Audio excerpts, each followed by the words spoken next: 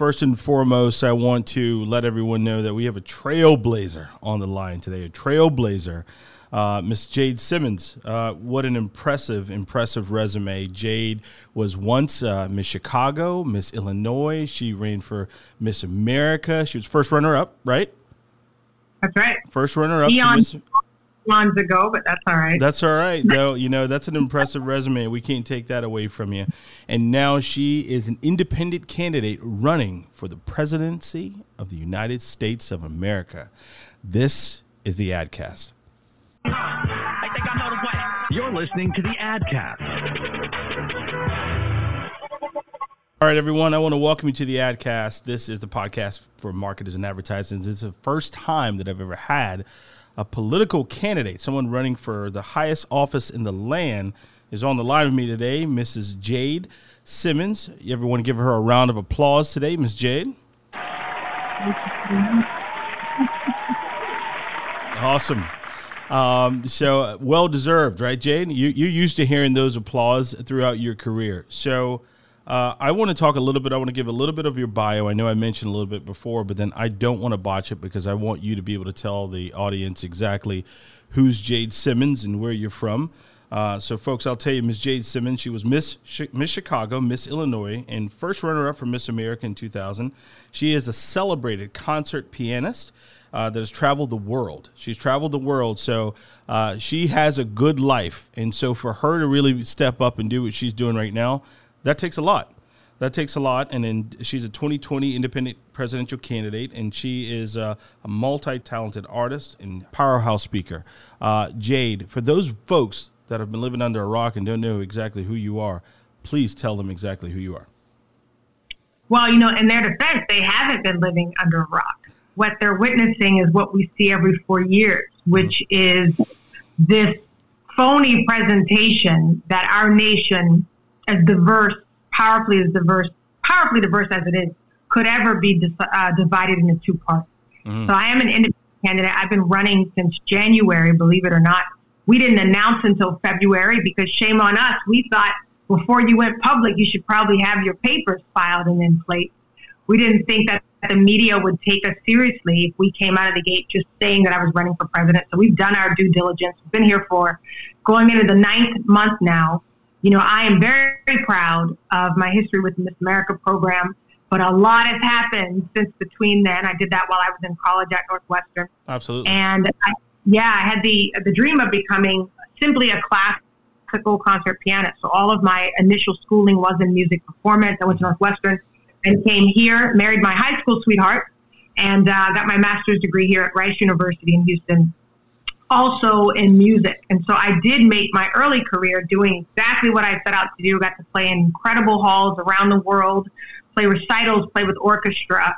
But I also could never get away from the fact that I love to speak and provide inspiration, information whenever possible, along with entertainment. So today I'm actually brought in by some of the world's most renowned companies, organizations, leadership institutes to speak on transformation, reinvention. Companies bring me in when they're going through difficult periods of change, want to power up their leadership, want their leadership to see their teams in a new way. If teams are looking to now have leaders who lead down through to the legacy of the people they serve, and not just think about their own good lives, as you mentioned, but how to inspire, empower, power up their own leaders in training, they bring me in for that. I have the honor of having been named one of the top keynote speakers for 2020 and for 2019. And so when I toss my hat in the ring for something like the presidency, it's not without truly believing I have something to add to the atmosphere of this moment. Mm-hmm. And we're looking to offer a new lane of leadership. So I come to you and don't think of me as a political novice. Think of me as someone who says we need more than politics to power us through this moment.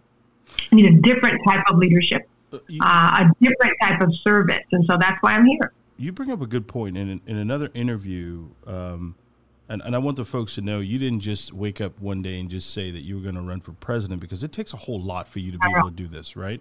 So when did it actually go off in your head to say, I am really going to do this? And when you did do it, How did you break that to your family? What was the support like when you decided to say, I'm going to run for president?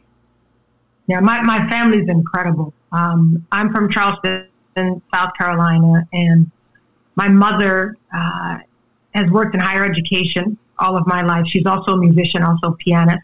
My father's a civil rights activist. And the way that we were raised, my sister and I, was that you always were to be mindful, not of just what was happening for you in your life, but you were always to be mindful of society around you and what was happening to and for others. So I watched my father when being out in the streets wasn't as popular as it is right now, where he is often the only one protesting by himself, often for people. He's fighting for people that often aren't standing by his side as he fights for them. And the way that he justifies that is that you don't have to wait on permission to do what's right. You see injustice, you speak out about it. So when you ask about my family, my husband and I have been talking about this for quite a few years. But to be honest with you, I thought that the start date for all of this would be a little bit further into the future. So I did not just wake up and decide to run for president. A few years back, when President Trump was elected, watching that transition was really eye-opening. There were a couple of things I was extremely concerned about. I felt like the spirit of division that we were seeing in politics would begin to permeate now in a new way at a heightened level, our individual lives, our churches, our workplaces. I felt like race relations, by the time this election cycle came around, would be at an all-time low.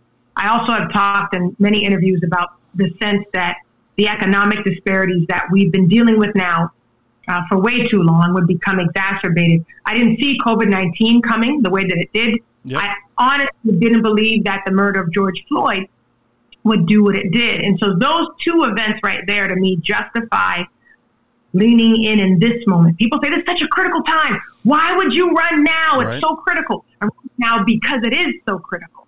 It's too critical to do what we've always done, Eric. It's too critical to say, let's just allow this moment to fade away in symbolism and not actually push through paradigm shifting reform.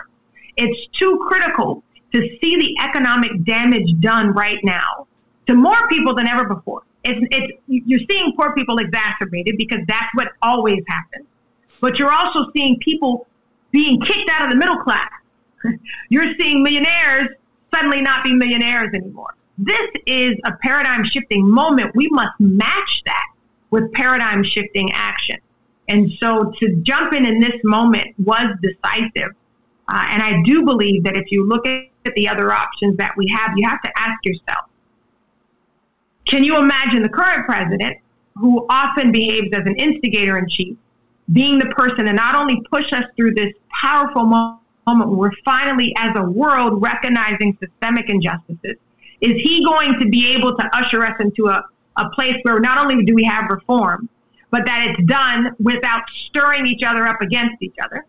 Or can you imagine Vice President Biden, who, remember now, was given to President Obama to tone down the change rhetoric, to help people feel like nothing much was going to change. We're really mostly going to stay the same. Let's just have the change be inspirational here. Do we really believe that that's going to be the person that can get us into a paradigm shifting moment? And so we believe that many Americans don't believe either of the two options are the answer.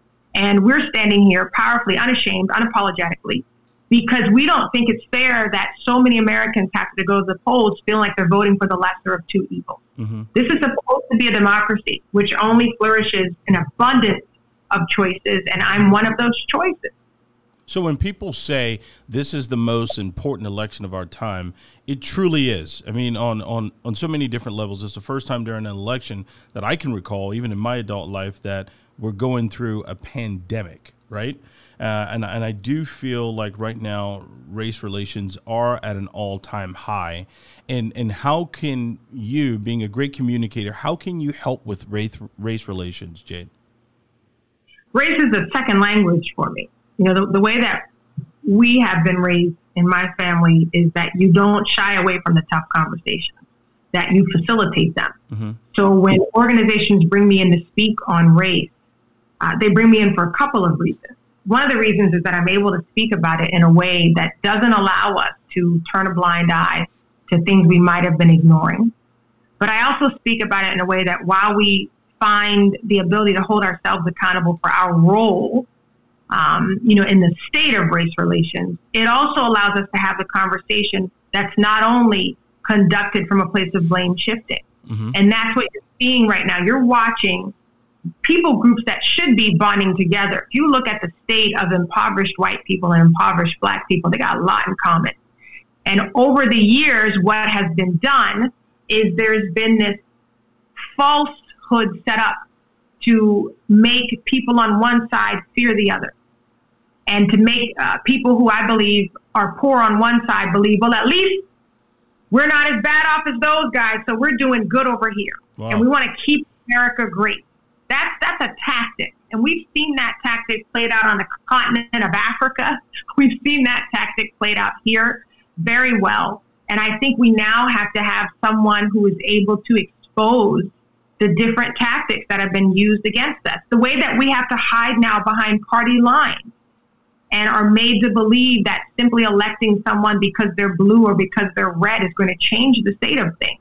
Now, that's not the actual truth. I want to talk about that because right before I went live, I had someone send me a message and they said, well, she's going to split the vote. She's going to split the vote. So how hard is that when we talk about those party lines? Does that make it difficult for someone like you who has this middle of the road message or you're not trying to see it on either side? Does that make it harder for you to be able to get your message out when there is the two party line? Yes. Does that mythological concept of the split vote make it difficult? It does, because it's not actually rooted in fact. It's rooted in fear, and it's a tactic of both parties to cause you to feel as if you only have one option, and the option is them. We are finding traction now amongst conservatives and Christians who no longer want to hitch their train to the president, who they said they voted for because of one or two issues. This is not the time to be voting based on one or two issues. We must now vote on the whole picture and long-term viability for us as a nation and us as a people. My friends on the left now are finding a home in our campaign for multiple reasons as well. We have progressives who used to be behind Bernie Sanders, who is no longer an option for them. And they see policies that finally speak to the needs of everyday people. So we're finding moderates as well who said, I've never felt at home in the party that I lean towards. They don't speak for me powerfully.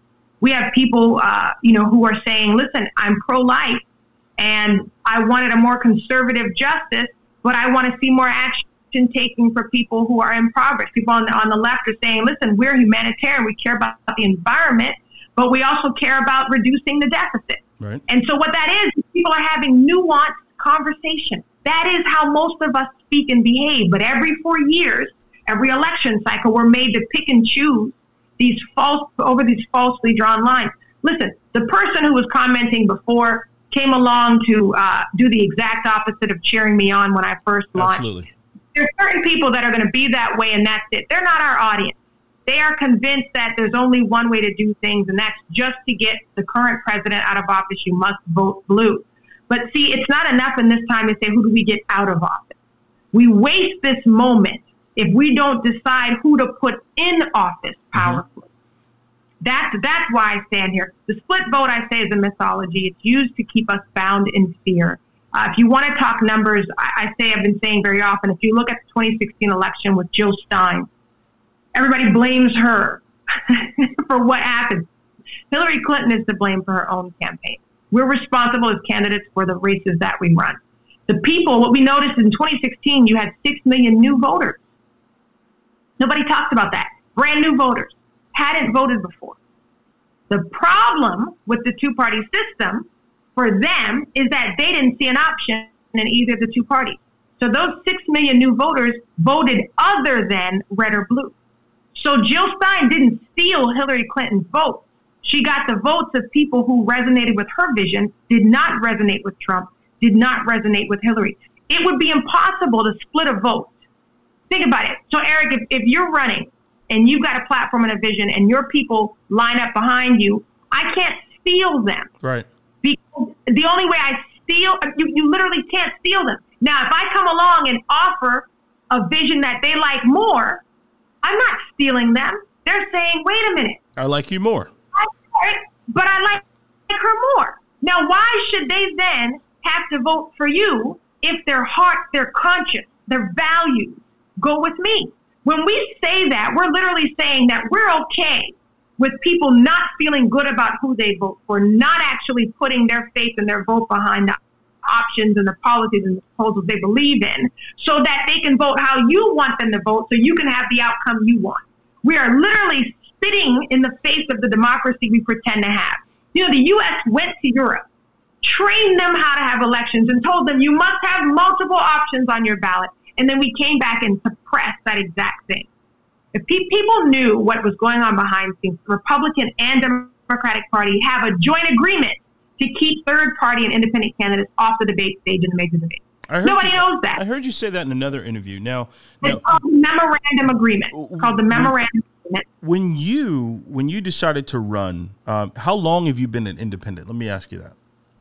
I've been an independent for as long as I can remember. If you look at my voting record, I think my first time to vote was for President Clinton. Mm-hmm. You'll see probably a track record of voting for Democratic presidential candidates, because I believe that the atmosphere must be changed at the top, and you must have an atmosphere for change and for progressivism in the terms of being able to elevate others other than you. But if you watch my local voting, my statewide voting, you will see I go back and forth across the party line because I'm looking for balance. So you won't find me ever pulling a lever for one party or the other all the way down. Never do down ballot voting. No straight ticket for you. Never a straight ticket for you. Think about when you vote straight ticket, what you are saying is I'm absolutely okay that the needs and the concerns of an entirely different demographic or an entirely different party members don't get served. I'm okay with that. And we've now seen the president say that. I am going to do everything to empower the people that put me in office, to heck with everybody else. So I run as an independent so that when I'm in office, you don't have to wonder if, first of all, I got big donors and corporations that I now need to make decisions that only help them. You don't have to wonder that, because we don't take corporate donations, even though I spend a lot of time speaking to big corporations. It'd be very easy to go after that kind of money. And be able to get that money to fund your campaign. You just say, I don't want it. Much easier. It'd be much easier. And the reason that we don't is because then you'd be suspicious of me, as you are and should be, with every other candidate that's doing just that. The other thing that I get to do as an independent is I can speak about the whole issue. I don't have to falsely align myself with one part of an issue. So we say that we're pro-human. My pro-life friend says, well, we care about the baby in the womb. Well, I do too. I also care about people dying in race-based murder where police brutality is concerned. I also care about families dying at the border. I also care about families who are struggling and you're taking off of assistance in the middle of COVID-19. Mm-hmm. All of that is caring about life. And so my pro-choice friends get a little upset when I say that, listen, I want to see the abortion rate continue to decline. And I do believe that abortion is wrong. I believe it's a stain on the soul of our nation. But my pro-life friends get upset when I say my aim is not to reverse Roe v. Wade. My aim is to look at all the other ways that we can help women choose life more abundantly. That looks like pay equity for me. That looks like welfare reform for me. That looks like raising the minimum wage. That looks like making sure that we have a living wage in our nation. All of that, to me, is tied to helping people be able to choose life powerfully in all of its forms. You see, no other politician is speaking that way because so now, it doesn't. We all know exactly now where Jade stands on being pro-life. So, Jade, do you feel like once folks are getting elected that their opinions change? Let's just say, like right now, I mean, you've researched everything, you've lived these, and you have these feelings and emotions. But some of those other candidates, do you feel like some folks go into office with intentions, great intentions, and they change? Does that happen? Yeah, I mean, I think that's the human way. I think we go into everything and we change. You see ministers say they've evolved on issues, they've changed on issues. That's the human condition. It's also the human possibility to be able to change. I think what has to happen is that as we change, we have to make sure we know and understand the motivation of our change. Are you changing because you want to be reelected? That's a bad change. Are you changing because of personal profit? That's a bad change. But are you changing now because you realize that in order to honor people, that sometimes means you're going to do things that are of benefit to people who believe differently than you, who live differently than you? That's a good change. You see, one of the reasons I run openly with my faith out front is because I am disgusted by the example and the model that I've seen of Christianity and faith displayed in the current evangelical movement right now. I don't see myself in that. I don't know how you can profess to love God and then you're okay with lining up behind someone who professes things that are seemingly racist, that are at least supportive of supremacist viewpoints. I don't know how you can balance the two. I don't know how you can line up beside or behind someone who displays no fruits of the Spirit, yet you say the Word of God is where you're building your foundation. So I think this is a season now where hypocrisy is being exposed on all sides. Mm-hmm. You know, do Black lives really matter? Do Black voices really matter, or only the ones that are saying what you want them to say? You know, when people say, why haven't you put yourself out there? They have to ask themselves, if I've actually been out here since January, and I have been putting myself out there, why is there not any more coverage of this campaign? That's true. It's not because we're not serious, because we filed all the paperwork. We're working to be either on the ballot or as a registered write-in in the majority of the states in this country. Yet Kanye West jumps out 4th of July, hadn't even registered. We covered that story, you see. But a serious candidate doesn't get covered because they are a threat to the current system. You probably, if you've been watching some of the interviews, you've heard me talk about what producers have actually said. I saw you in your response on Facebook. You said, I'm just doing my job. Yeah. I'm just doing my part. It's not an endorsement to have me on here. You're telling a whole story. Where we've had media outlets who have point blank said, we can't cover her because she's too compelling and she's going to screw up what we're trying to do with Biden. Wow. Jade, I mean, we can't make that up. No, you can't. What I'm going to do right now, this is going to be a great episode. I think this episode is going to go down in history right now. I think you're going to be in history as well, too. We're going to take a break, listen from one of our sponsors, and we'll be right back, and we're going to discuss Operation Restoration 2020. This is the AdCast. Hey, I'm Eric. You may wonder exactly what it is. Hey, I'm Eric. It's me. It's me just giving you the authentic, the real, the 100% me, right? There are teams that I work with, VIP Marketing, which is one of the best marketing agencies in the country. And then there's also Craft Creative, which is also one of the best creative teams in the country. And here I am in the middle. I'm the guy that you want to be able to hire to come and speak at your next event, talk to you, or coach your team through whatever you're going through. So the next time you're thinking about how to get through what you're going through, go to heyimeric.com. All right, I want to welcome everyone back to the AdCast. I am here with my guest, Ms. Jade Simmons. She is an independent candidate running for the presidency of the United States. And Jade, your campaign is named Operation Restoration 2020. Mm-hmm. Tell me how you came about that and what is behind Operation Restoration 2020. We knew that we wanted to do everything differently. We wanted in no way to resemble what people had seen in terms of politics and campaigning. I know that the current president ran on not being a politician, but I always challenge that's not really true. He'd funded politicians on both sides of the aisle for most of his adult life. Had been a lifelong Democrat, reminding the Republicans here. He'd been in politics.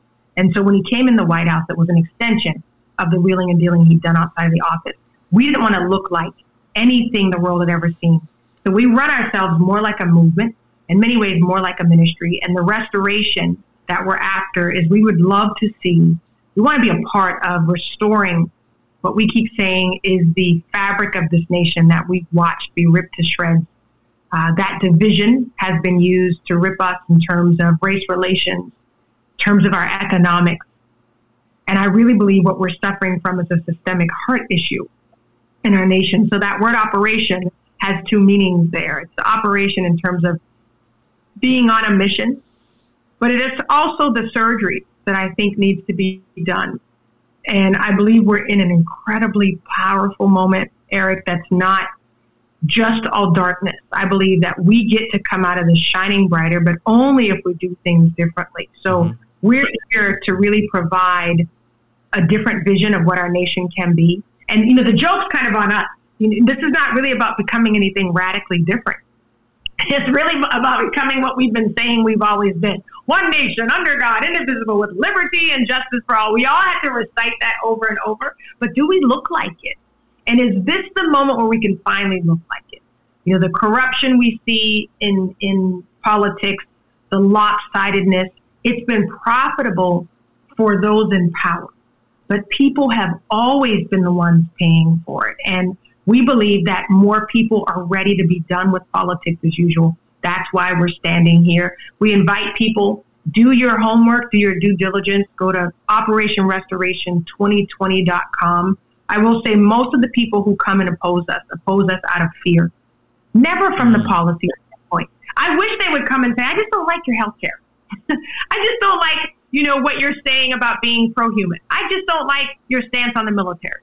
They never come with that. Wow. I wish they would even just come at me with, she doesn't have any experience. They come out of fear.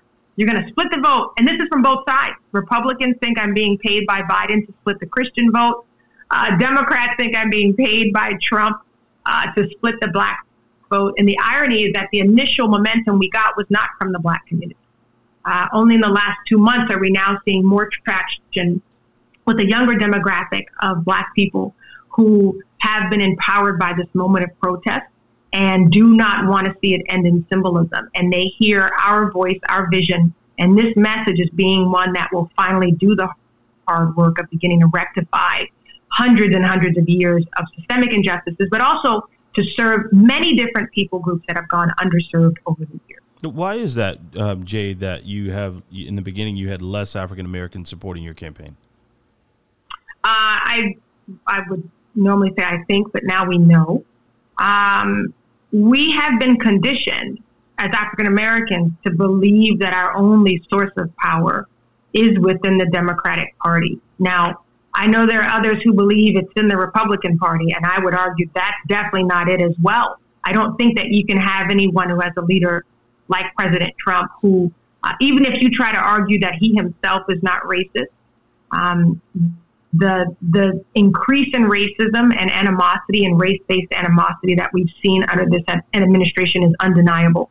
So I don't know how anyone could justify that and justify that that is a place for African Americans. As someone who has, you know, started her climb up the economic ladder, I see the temptation of simply beginning to vote for a way that justifies your own happiness, your own stability, and I think that's the wrong way to vote as well. So the African American community in the beginning, we met with staunch resistance for people who, listen, just want to get the president out of office. I understand that. I understand the fervor with that. My challenge has been, but who do we want in office? Do we just want to settle for feeling better, for having the so-called chaos that we're experiencing now go away? Or do we want to actually look differently on the other side of it? So we knew that if we stayed standing strongly and put out powerful proposals, that people would, when they did their due diligence, would find us and they would stick with us. And that's what we're seeing. We keep saying the conversion factor is real. People are seeing something that doesn't look like politics as usual. They see a heart for people. And maybe most compellingly, they see a heart for service. You know, I believe that your president should be the servant leader of the nation. They cast a vision. Mm-hmm. They also should change the atmosphere in a way that progress can happen for all people. They shouldn't create an atmosphere that stirs up strife and division and disables progress in any way, shape, or form. Well, how do we fix that? How do we fix that? Because there is a lot of tension. There's people, you know, like I see a couple police officers, and I have a lot of friends who are police officers, and police officers are not bad people. And I hear people saying, oh, okay, let's defund the police, you know, departments. And when you do that, what happens when you have an issue at your house and you have to call 911, you know? Yeah. There are some bad apples out there. There's no doubt about that. But how do we calm race relations in our country now? And how can you help communicate that? I think you focus on what everybody wants, right? You see, when you get caught up in the us versus them, again, the only people that win are the institutions. The people get left outside. I hear what you're saying about bad apples, and I'll push back a little bit and say it's different. And I have police officer friends who say that it's not just bad apples, because no one, my police officer friends say, no one hates a bad cop more than a good cop, because they do a disservice to everything. No, I agree. I agree 100%. But I think we would be naive to only think that it's bad apples. Bad apples can only exist in a system that has some bad roots in it.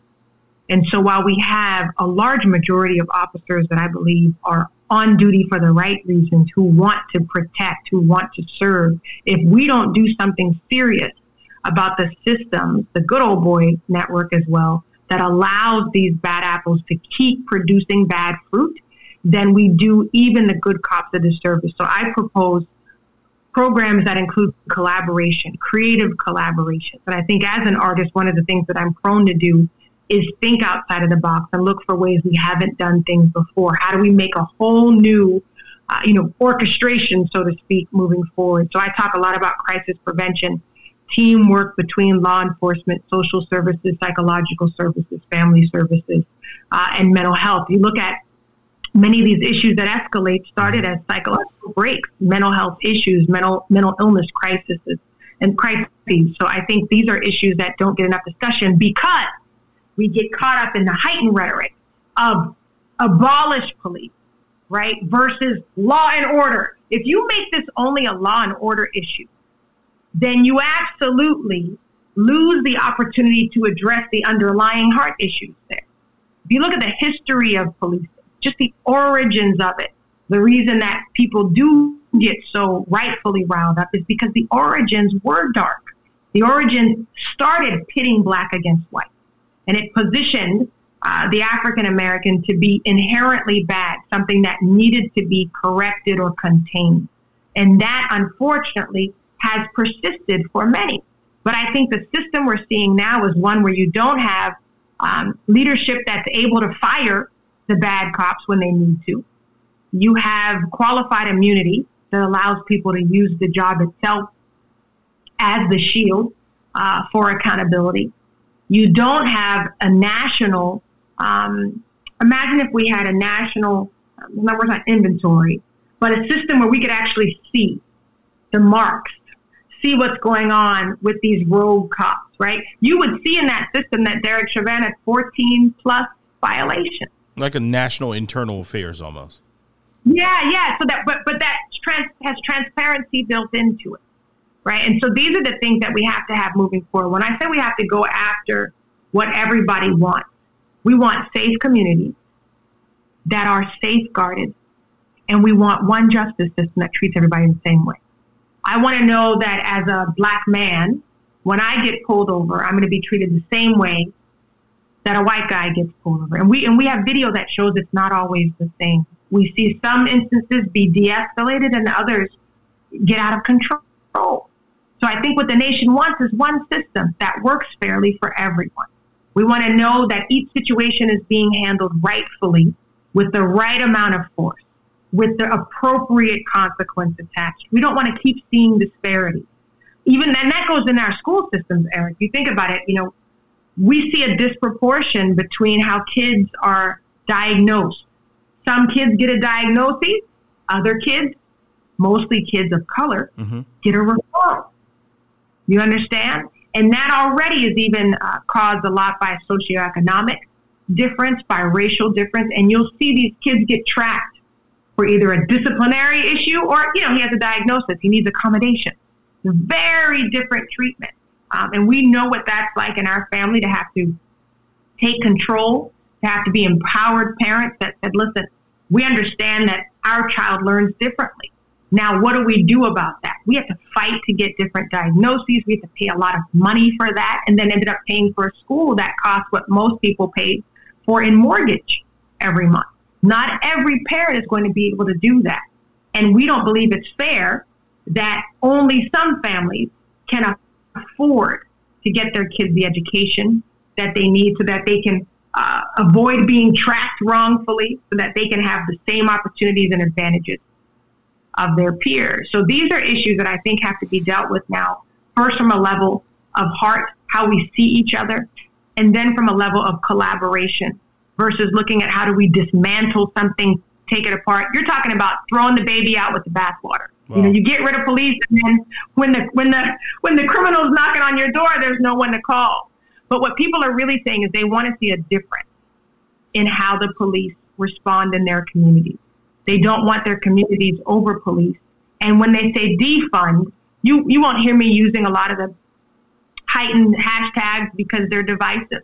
You'll hear me talk about a reallocation of funds that supports what law enforcement is supposed to be doing in our communities, which is serving our community.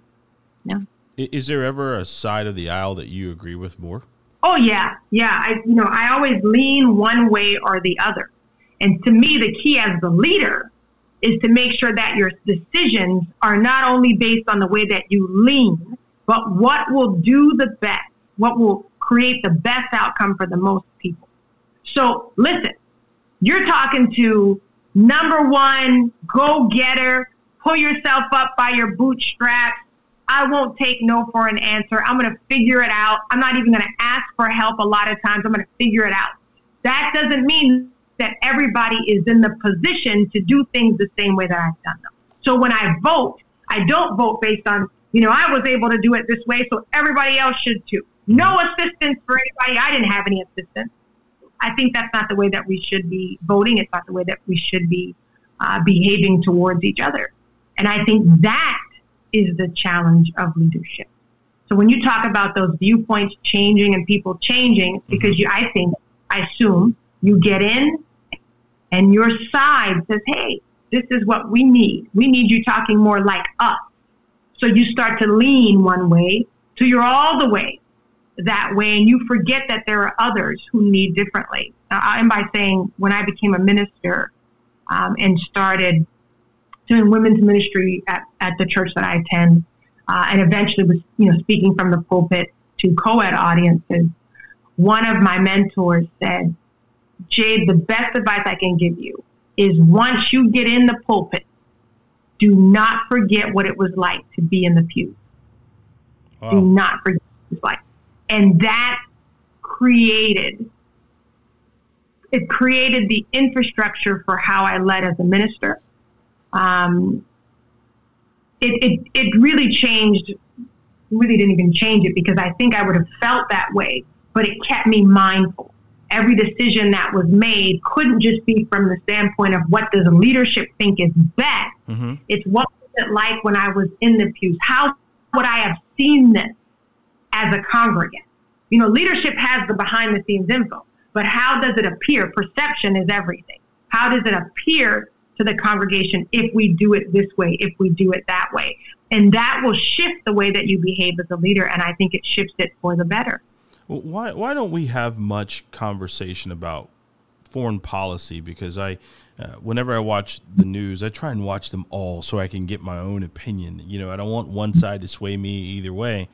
But why is it that we don't hear much policy discussion or what America's standing is like in the world? Yeah, well, I think we have a wrongful assumption that Americans don't care. Media is driven by ratings. So to cover what's going on in the South China Sea, that's not going to get you as much ratings than if you covered riots happening in Seattle. Mm-hmm. You see, so we're a ratings-driven nation. So that's why we didn't know about COVID-19 until March, when I'd been following it since December. You see, so I was wondering, why weren't we hearing about this?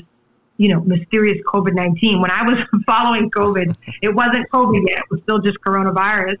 And there were only 6 people who had died from it in the world. Yeah, I was in Las Vegas when I heard about it. Yeah, well, and I remember when they were saying, oh, we don't think this will make the jump from animal to human. And then it did.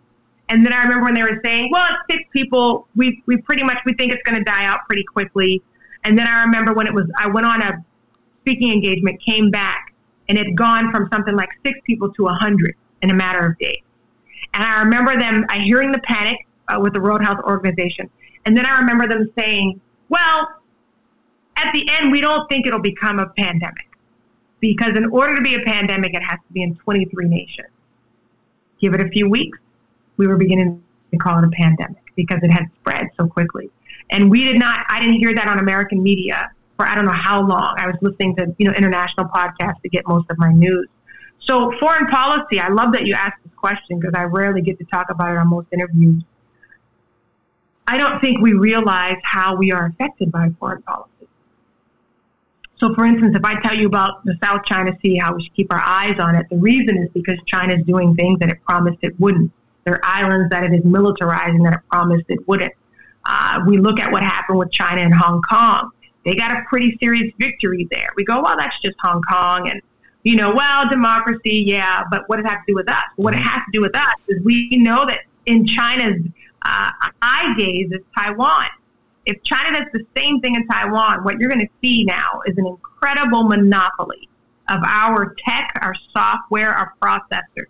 That's what we need to have technology. You talk about a national security issue where we're no longer in control of being able to make our tech products, buy our tech products, get our processors. I talk a lot about becoming a producer nation. And people like the way that sounds very American, buy American, make American. Well, it's deeper than that. It's deeper than that because we don't want to be vulnerable to the other nations that right now, mostly Asian countries, have the monopoly on our technology in general. Cybersecurity, that's technology. We had to go all the way to China, ironically, and Mexico, get our PPE during COVID-19. Why is that? Because our manufacturers have their factories abroad. We couldn't even make what we needed right here on American soil. So how do we prepare? How do you prepare for something like COVID? Because there's no way to prepare for it. I mean, even as a family, let's just say my family, for example, we wear the mask, you put gloves on when you go out in public, you sanitize, you wash your hands, try not to touch your face. What do you feel like, not just from the presidency, do you feel like a lot of leaders across the country have failed people when it comes to COVID? I think we were definitely short-sighted. Were you not shocked at how slow we were to get? I mean, I think we have this illusion. It's America, right? That we were going to have this under control. I don't believe you when we say we can't prepare. I'll prove it to you. We live in Texas. You're in South Carolina, I think. What happens every year around, June to October? Hurricane season. Yep. And what do we do every year? They tell us to go to the store, we get a certain amount of supplies, and then we keep our eye out. I believe we now have to engage in what I call pandemic proofing and ongoing emergency preparation. We should have storehouses in strategic places across this nation that are federal storehouses, but they are strategically placed to have interstate access.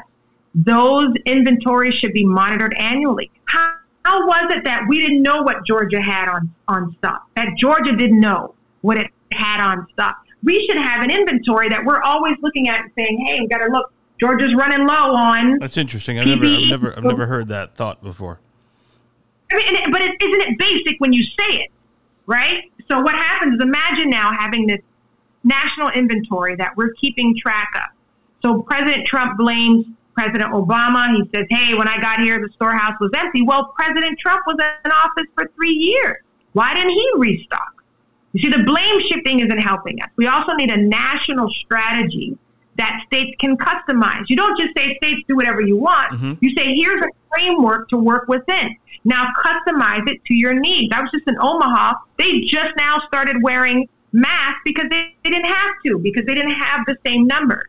And they got to watch the rest of the nation mostly fail at it. And so they were blessed enough not to have the same effect. So they didn't have to respond in the same way. But because of the way that we handled it initially, you had states who didn't take it seriously at all. South Carolina, my home state, was one of them. Florida was one of them. Georgia and Texas was another. We were lax with it. Okay. So now we're in the middle of a peak when everybody else was finally leveling off. And that's because I believe this was a decision the president made based on re-election. He knows that the red states, which I don't believe is a thing, but he believes that those states needed to hear he wasn't going to infringe on their rights. So he made a decision based on what would keep them most likely voting for him. We have to enter an era where we prioritize now people over politics every single time. That means that as your president, you might have been mad at me in May because I would have said, we're going to stay shut down. Well, you can't make everyone happy when you're president. I think that's one thing that people need to understand, that you, regardless of whatever decision you make, someone's going to be unhappy with you. So at least make sure those decisions are made for the benefit of the people and not for the benefit of politics. If you're going to be mad anyway, be mad at me because I'm keeping you safer. Don't be mad at me because for the sake of your vote in November, I allowed things to be a little bit lax so you wouldn't be upset with me. You got to do what you wanted, but now you're sick. Now your family member is sick. If we're going to open up schools seriously in the middle of a pandemic, which I think was the wrong decision, but if you are insisting on doing that, you don't cut funding from the schools that said we're not going to open. You give them the funding so that they can do digital learning more powerfully than they did in the crisis portion of COVID-19. Okay. You give funding and a plan to teach. You know, there were teachers who had to make up their own COVID-19 plans, that had to make up their own plans for how to teach in the middle of COVID, right? And I just saw a case where a teacher got diagnosed on Friday, a young teacher, and was dead by Monday. What are you going to tell those kids in class on Monday?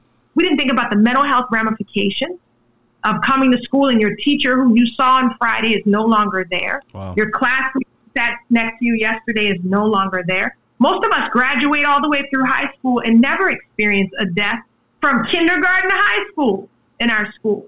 And now we're literally setting our kids up and our teachers to have to deal with the mental health trauma of losing people without a plan.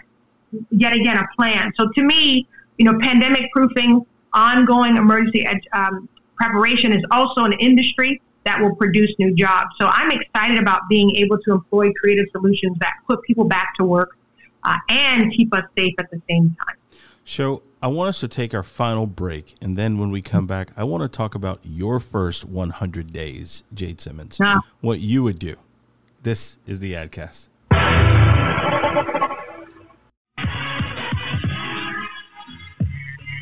This, my friends, is a light switch. Many of us are not concerned what happens behind the switch. As business owners in business, all we want to know is when we hit the switch, the lights come on. We're not so focused or concerned, or do we know exactly what happens behind the switch? I'll tell you who's an expert on what happens when you hit the switch. It's an electrician.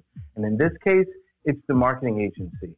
Not only do they know how to hit the switch, but they know everything that's behind it. You deserve very important placement.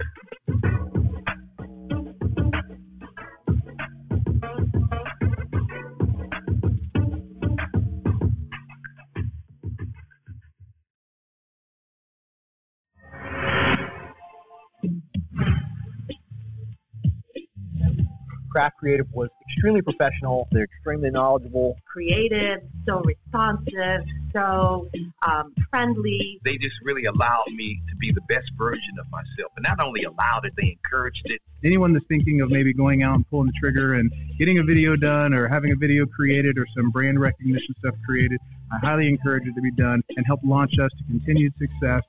I'm Attorney George Sink. I've been working with Kraft for about 3 years, and they produce great work. It's been very effective for me, and I think it'll be very effective for you. Try them out.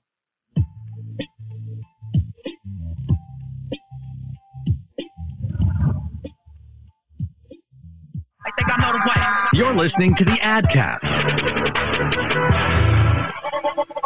All right, we're back on the AdCast with our dynamic guest, Miss Jade Simmons. If we could, you folks give her a round of applause for sticking with us so far. Give her a round of applause.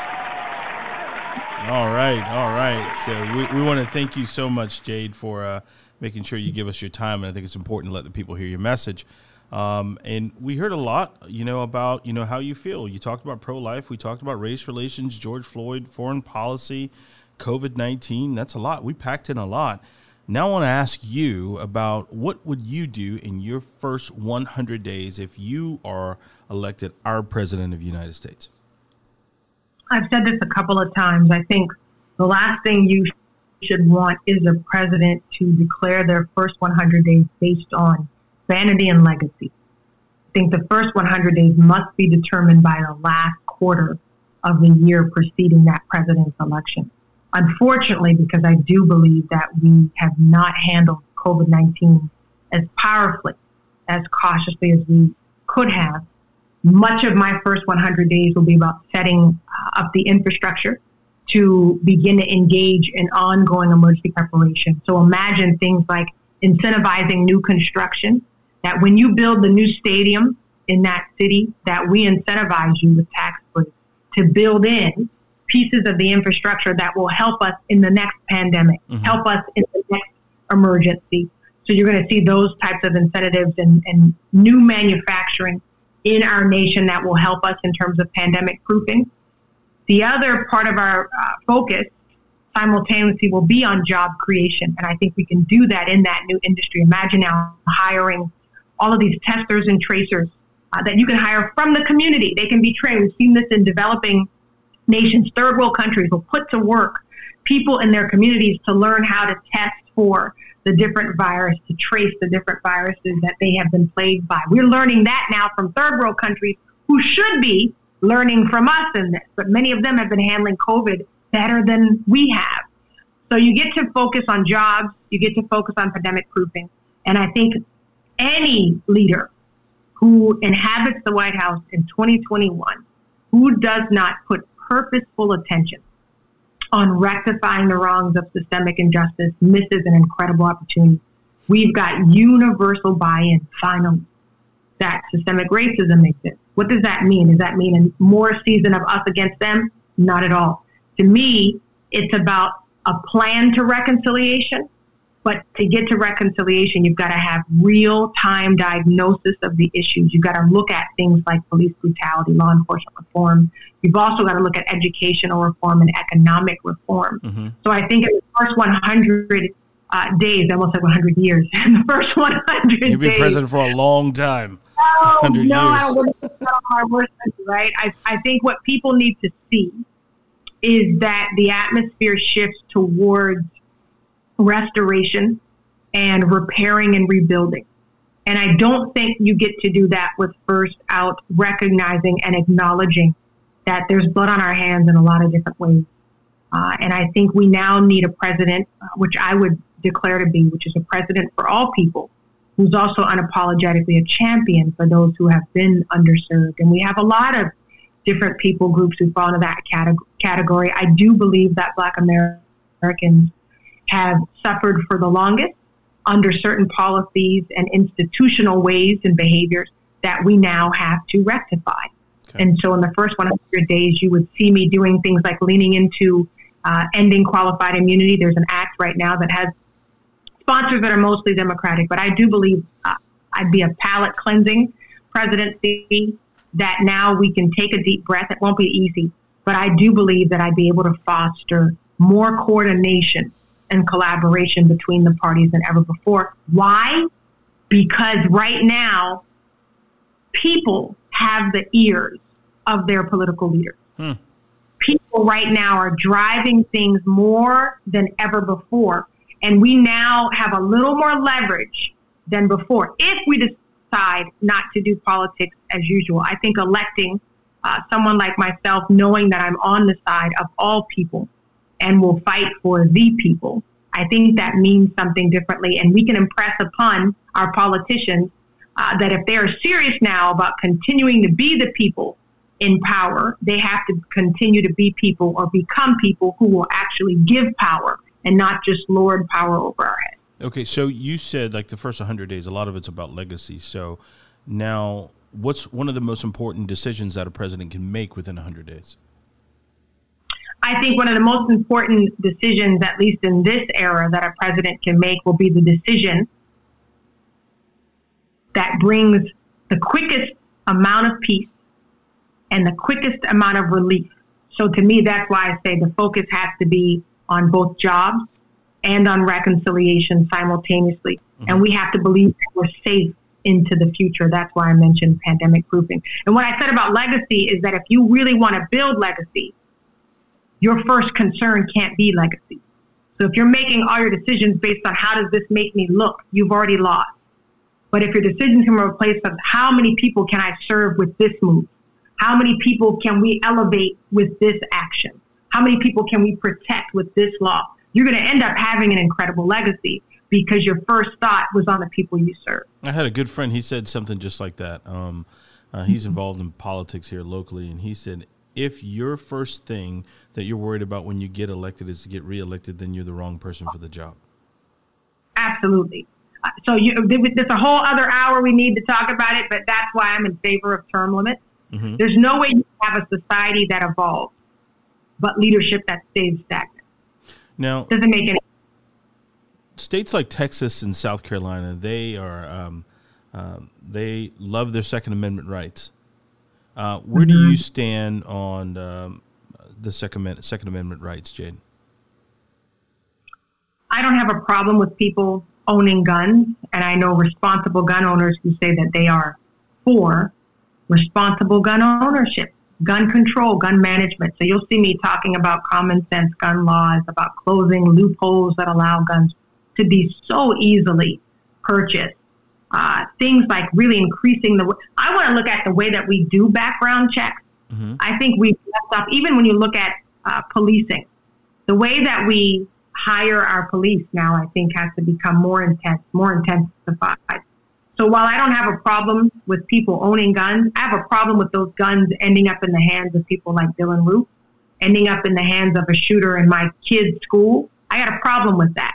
So I think legislation needs to focus on how do we keep guns out of the wrong hands, and what kind of guns do Americans really need to have in their homes. I was, sort of joking with someone last night that if you need a machine gun to hunt down a deer, hunting's probably not your strong point. So I think we need to be looking at ways now where we don't always start those discussions from the place of division. When you say, how are you on the Second Amendment? Well, the Second Amendment exists. Mm-hmm. We're not going to get rid of the Second Amendment, right? So how do you protect the rights of gun owners, but also protect citizens who shouldn't have to come in contact with guns while they're in school, shouldn't have to come in contact with gun violence when they're on the job? So I think we have some serious work to do, and I think the only people we've really failed in these last 15 years are especially children in schools that are dealing with gun violence unexpectedly. That's not fair. It's not fair for them to lose lives while we argue, over guns in our homes. I think this is an issue that we now have to really do something about and talk about very seriously. So I am for gun control, and I don't think that has to mean you suddenly lose all your Second Amendment rights. So we have to stop talking in that way. Jade, what is the most powerful lesson you've learned since running for president? Oh. Does that face say it all? I'm trying to pick one and make sure that we end on a positive note. You will never get permission from man to shift his paradigm. So if you are waiting on permission to disrupt, you're going to be waiting forever. If you're waiting on an invitation to come in and make people uncomfortable, you're going to be waiting forever. Mm-hmm. I think the most powerful lesson I have learned is that when you feel compelled to move, even when it is the least popular thing you can do, if you're truly a believer in the fact that you were put on this earth to walk out a mission, then you've got to walk it. And you can't wait on man's approval for it. When we see the comments like what I saw before we went live and what I see about every hour on the hour, that has now become fuel. So, our inside joke behind the scenes is like, keep it coming, because it's literally what keeps going. So it's like, and plus it boosts your algorithms on social media. So either way we win, right? But it's like, what I'm understanding now is that when you're doing a hard thing, and I'm not putting myself in the same ilk of the names that I'm going to name, but you'll understand what I'm saying. You look at a Harriet Tubman. I can only imagine that when she was plotting the escape, people said, listen, it's not all that bad on this plantation. If you go do that, you're going to screw things up. They're going to make it bad for all of us if you do that. Please don't go, Harriet. And something in her said, nah, what we're doing right here, I know we're existing. I know they're giving us food. I know we're surviving, but this can't be it. And not only did she break away and leave by herself, but she kept coming back. She kept coming back. And I'm sure she rescued people who thought she was crazy the first time she left. I'm sure that with her, she helped get to freedom. People who didn't like her very much and thought she thought too much of herself or was too big of her britches or was outside of her lane. But she kept doing it anyway. And so the kind of leader that I want to be, and that I believe I have been thus far, is one that says it doesn't matter whether or not you like that I'm here, whether or not you voted for me, I will serve you anyway. And I'll do you one better. I'll love you while I'm doing it, and I'll honor you regardless.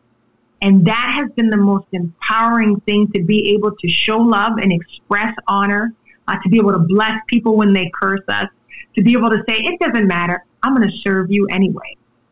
That has been something that, I'll tell you what, it keeps me going, Eric. And if that's what I pass on to my kids, that they learn how to stand in that way, in spite of not getting the approval of the people you thought, listen, we're going to keep it real. I still got cousins who are riding with Biden.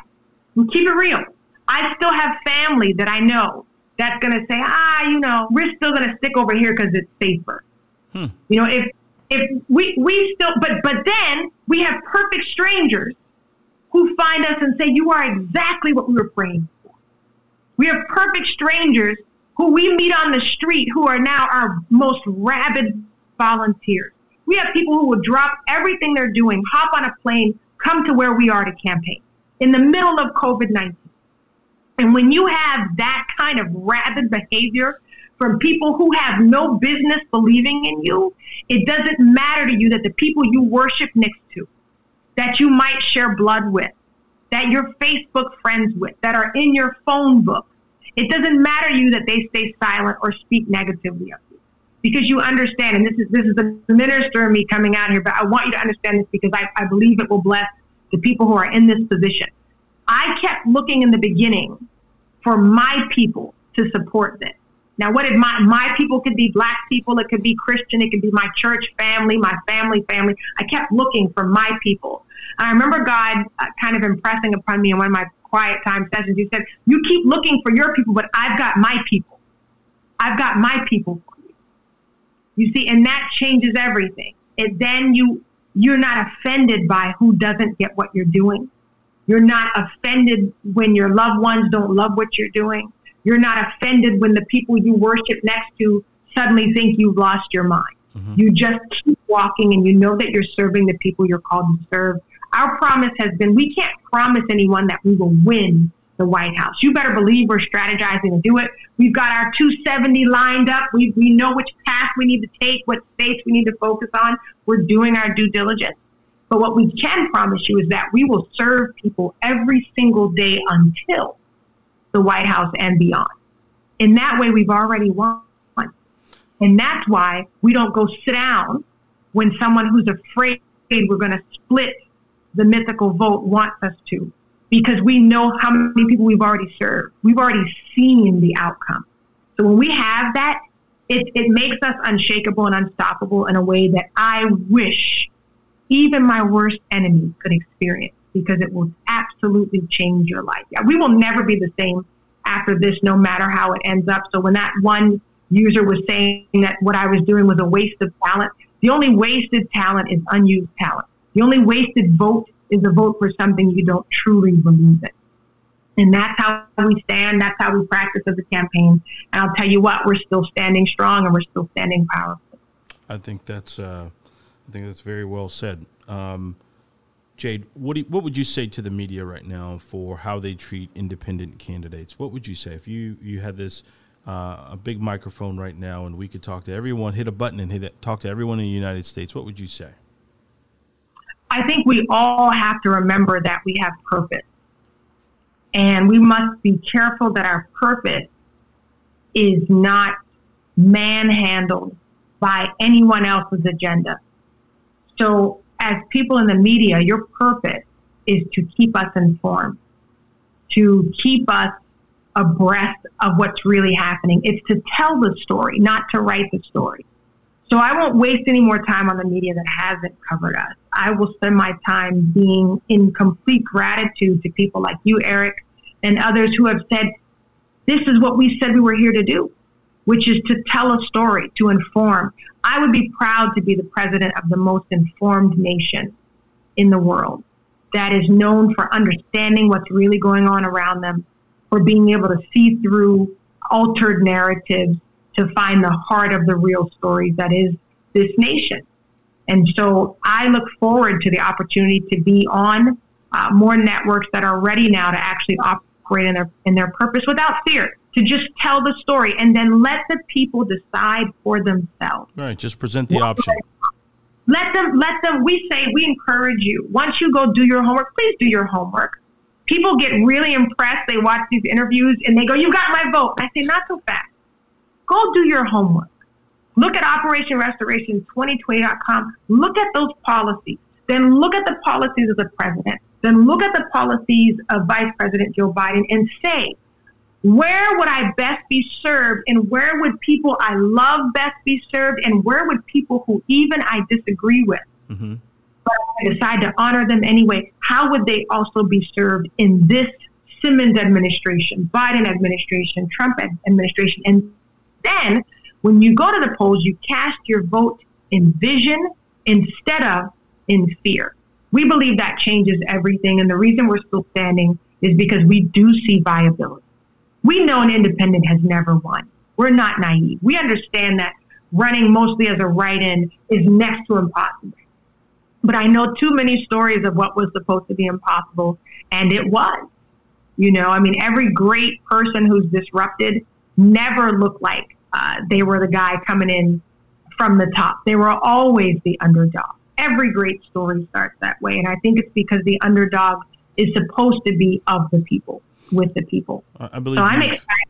You've definitely gained a lot of attention, and you've bent some ears for sure. I have two questions for you, and then I'll kind of wrap it up there. If you were to get the call and someone said, you know, hey, Jade, you know, you ran a great campaign, would you be in my administration? Would you consider that? I think the only thing that we can consider is any opportunity that allows you to stay in alignment with your values and beliefs. I have been approached from both sides before to run for office, and there's a reason I haven't done that, and it's because I don't see myself in what these parties currently represent. But I also do believe that we have a mandate to offer knowledge, wisdom, insight wherever possible. So if there was a way that I could stay where I am in alignment with my values and beliefs, if I would not be forced to toe a party line, I would consider an opportunity to impact. Okay. But I'll tell you that right now, my focus is not on those opportunities because I believe that I tend to make my own opportunities. So if this does not end at the White House, then I don't believe I go back to doing business as usual. I believe that this path now is set, and there are lots of different things that I need to be about the business of doing. So that's my focus. I would say yes to things that allow me to continue to serve people, prioritize people, and elevate people in purpose. So we'll see what those opportunities look like if they don't end up putting us at 1600 Pennsylvania. But we are in no way, shape, or form giving up on that goal. We are strategizing behind the scenes right now to do just that. Well, Jade, it has been such a pleasure to speak to you. I want you to go ahead and kind of tell folks exactly how to find you. Give them your Instagram handle. How do they research you? Like you said, you want them to research you. I want them to do their homework and hold us accountable. You're going to go to OperationRestoration2020.com. You're going to see policy there. We've also released these kind of small form platforms so you can find out short and sweet where we stand on the issues. Also, look at some of our past interviews that I've done. I want you to look for one thing, which is consistency. Make sure I don't change my stripes and my spots with every different host. Make sure you see the same person because that's who's going to show up to lead you. I ask you to follow us on Facebook, Operation Restoration 2020. We're on Instagram at Official Jade Simmons, Twitter at Jade Simmons as well. I love to interact whenever possible. We have less and less time now, but whenever possible, I'll respond directly. And lastly, let me just say, we, as an independent, Eric, I get to actually invite everyday Americans to serve in the Electoral College on my behalf. So if you liked what I was talking about today and you want to be with us all the way, hit us up at info@operationrestoration2020.com. Put your state in the subject line, and we'll tell you more about what it looks like to represent us in the Electoral College. So we're doing things differently. Those spots usually go to your wealthiest donor or a celebrity. We've got teachers, principals, ministers, artists who serve in each state for us. They will represent us. They'll cast the electoral vote for us when we win the popular vote in their state. So I told you, Eric, when we decided we weren't going to do anything like anybody else was doing it, this is a campaign, a presidency that would be with the people. We want to look like that from start to finish. So thank you again for having me. I'm really appreciative of the space that you've made. And I can see that you've actually been thoughtful and have been considering what I've been saying and really been listening. And that's all we ask, is that people listen. They don't have to be afraid of a new option. Just see if it's the option that would serve you best and then decide accordingly. Well, Jade Simmons, it has been such a pleasure to be able to have you on. I want to thank our guest, Jade Simmons, and I also thank our video production crew, Craft Creative, the folks behind the camera that you guys don't get to see. They're actually making sure that everything goes off without a hitch. I want to thank you to everyone listening to the AdCast, and to our listeners, thank you for giving us your most valuable asset, which is your time. This has been the AdCast. If you feel this podcast has been a help to you or could be a help to others, please don't forget to subscribe. You can listen to our podcast anywhere: iHeart, Spotify, Apple Music, Stitcher, or wherever you listen to your favorite podcasts. And this episode is also going to be available on YouTube. To catch up on past episodes, go to heyi'meric.com, or you can always text me at 843-483-1555. Copyright VIP Marketing and Advertising, produced by Craft Creative. For premium video production and graphic design, visit WeCraftCreative.com.